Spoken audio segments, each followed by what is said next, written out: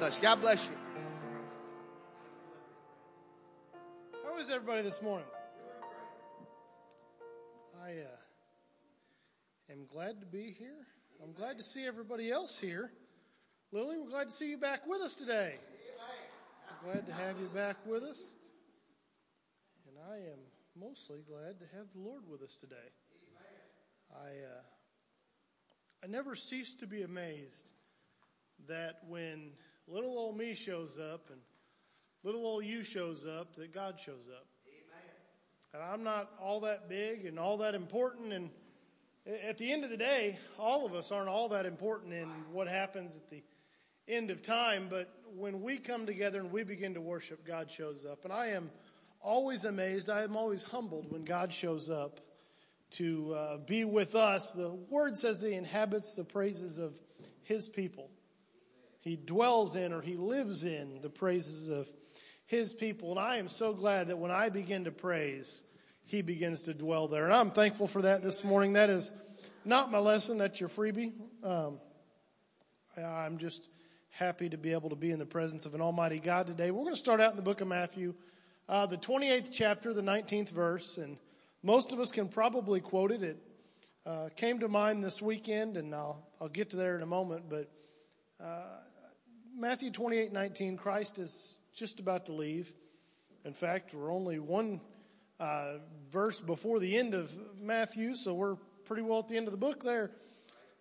He's about to leave, and he's talking to them before he leaves, and he gives us what we today call the Great Commission. It says, go ye therefore, and teach all nations, baptizing them in the name of the Father, and of the Son, and of the Holy Ghost. And you can be seated this morning. I want to talk for a few moments this morning simply about the work of winning souls. My wife and I surprised my wife. I'm not good at surprises. I tend to tell my wife what a surprise is months before it's coming. So I've got a new technique that worked this time, that I just waited to plan a surprise until it was time to do it within a day or two, and then I couldn't tell her about it because I didn't know about it. And it worked. So for once I was able to surprise my wife, and I took her to Memphis. We left Friday, come back Saturday, just a quick short trip, but we were supposed to be elsewhere, and plans didn't work out. So I said, well, let's just get away for a quick trip. And we went there, and we ate a bunch of good food and walked around a little bit. But the highlight of my weekend, so we were walking along Beale Street, and some guy stopped me. Now, I had my First Church shirt on, Pastor. And so this guy, he sees my First Church shirt, so he decides he's going to go ahead and stop me and to tell me about Jesus. What he didn't know is that meant he was getting a 30-minute Bible study on oneness on Beale Street. And it even got better when he saw the UPC tag on the bottom there, and tried to tell me what we believed, and then I got to tell him a little more. And we had a great time. There was the highlight of my weekend, to get to tell this guy for, about 20 minutes. And I got some real weird looks because we're sitting there discussing Bible and quoting scripture back and forth. And it was a pretty good little conversation we had there, right in front of B.B. King's Blues Club. And the music's going and people are going. And there's some guys doing backflips over other people in the street and people all over the place. And we just got to sit there for a few minutes and talk about Jesus. Before I went, I thought the highlight of my day was going to be the tomahawk pork chop I had just finished. This has nothing to do with the lesson, but man, it was good. If you want to see a picture, ask me later. I took pictures of it. I'm one of those people. It was gorgeous. It tasted amazing. It was good food. So if you want to see that later, just ask me. I'm pretty proud of it. I thought that was going to be the highlight of my weekend, but we got to stop and talk to this guy for a little bit, and what really impressed me is that he didn't seem to be there with anything to do. He didn't have a group with him. He didn't have anybody with him. He didn't seem to be going anywhere. In fact, I had seen him earlier in the day. We went down and kind of walked around earlier in the day, and then we went on a carriage ride and saw the ducks at the Peabody because my wife wanted to see some ducks walk into an elevator. And we went back and ate dinner. We were just leaving dinner, walking back to the hotel, and I saw this guy again. He'd been down there roaming around at this point for 3 or 4 hours. I realized what he was doing was He was just down there telling people about Jesus. And I thought about that a little bit. It kind of stuck with me. And as I thought about that, I began to realize that he was taking to heart this verse we read in Matthew. Go ye, therefore. This man had said, I wasn't there to tell people about Jesus. I'm not going to act super spiritual. I was there to eat this tomahawk pork chop and surprise my wife with a weekend date. And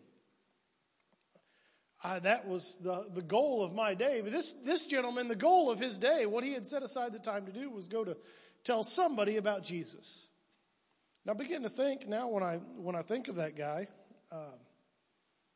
that's what I think about, as a guy that's going to tell somebody about Jesus. And I begin to think about how we define ourselves.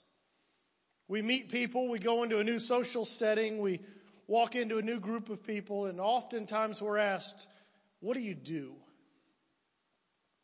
And that's a big part of how we define ourselves, is what we do. And I'm not very good at that question, mostly because I haven't decided what I'm going to do with my life yet. I've been to school for a few different things. I like to do a little bit of everything.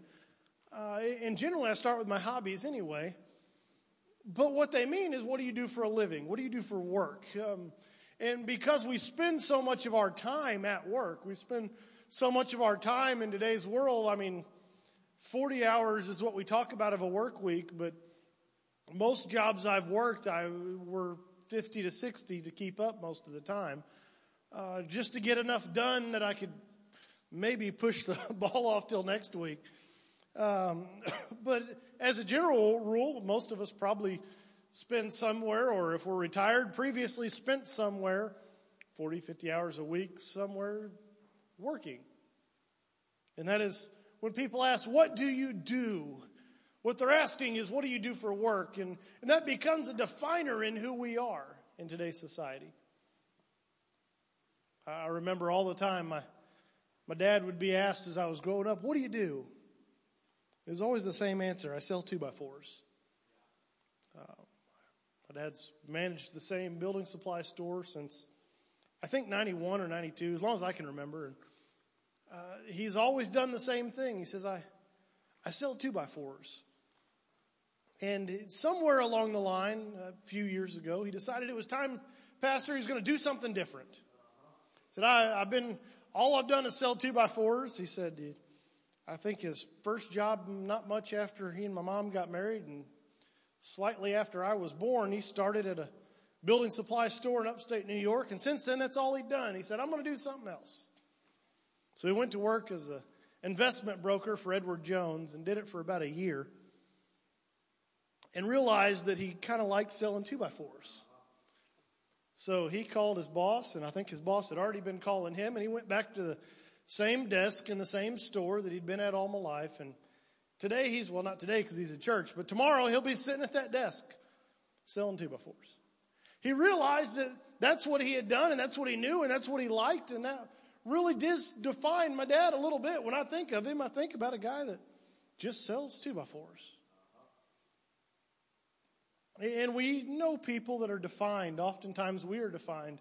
And we come into these situations and say, what do you do? And we answer that with what we begin to define by our occupation. And oftentimes that carries its own societal expectations. I got a friend that is a carpenter. And as such, his house will probably never be finished. I've been a carpenter, and our houses were never finished. Because the carpenter gets his house done when he sells it to start another one. Does anybody know any mechanics that have a broken down car? Because you got to go work on somebody else's. And it's a societal expectation almost that a mechanic is going to have something wrong with his car. We know different people, and we tend to judge who they are or what they do. We expect a lawyer to have a nice car. We expect a doctor to have a pretty nice ride and live in a pretty nice house. We expect these things, and oftentimes it's almost weird when we see things outside that norm.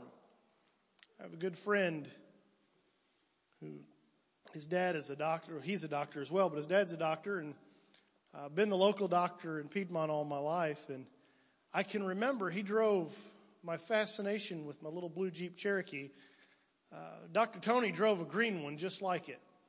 In worse shape than mine, if you can believe that. All of my life, he still drives the thing. The man's drove it for like 30 years. I think it was in bad shape when he bought it. And, I mean, he could drive whatever he wanted. His wife drives a very nice Mercedes. It's got a beautiful house. He actually has a really nice truck that doesn't get driven, replaces it every year or two, but just what he likes. And you think it's a little weird when the guy pulls up to the doctor's office and you see the reserved for physician parking, and there's like fenders falling off and mud dropping off the thing and a big oil spot right where the doctor parks.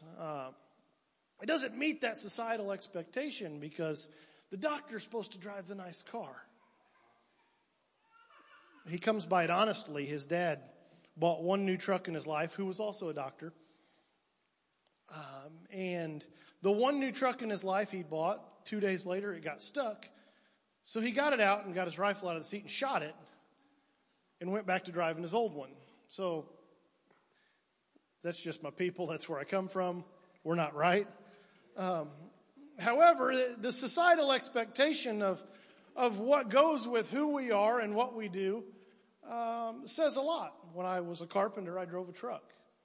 Not like a tractor trailer, but I drove a pickup truck. And my pickup truck always had tools in the back. There was usually some dirt on it and some mud somewhere on it. And that was what I drove because I was a carpenter. When I worked as an engineer, which is what I went to school for most of my schooling, I tended to drive a little car, something that got decent mileage and was kind of fun to drive, and usually German stuff, BMWs and such, because engineers like weirdly engineered things. And even though I would maybe do something else later, that was at the time what I did. And we have these things that define us, but at the end of the day, my definition should never be when I walk in and somebody says, "What do you do?" Christ didn't say, "Go ye therefore and spread your profession. Go ye therefore and tell everybody who you are." He said, "Go and teach all nations." I wonder if at the end of my life, everybody that I've met is going to know me as Jason the carpenter or as Jason the soul winner. I wonder if when the end of my days come, are they going to say, "Well, he built my house," or, "Man, I remember when that guy told me about Jesus." That will tell a lot of us when people know who we are.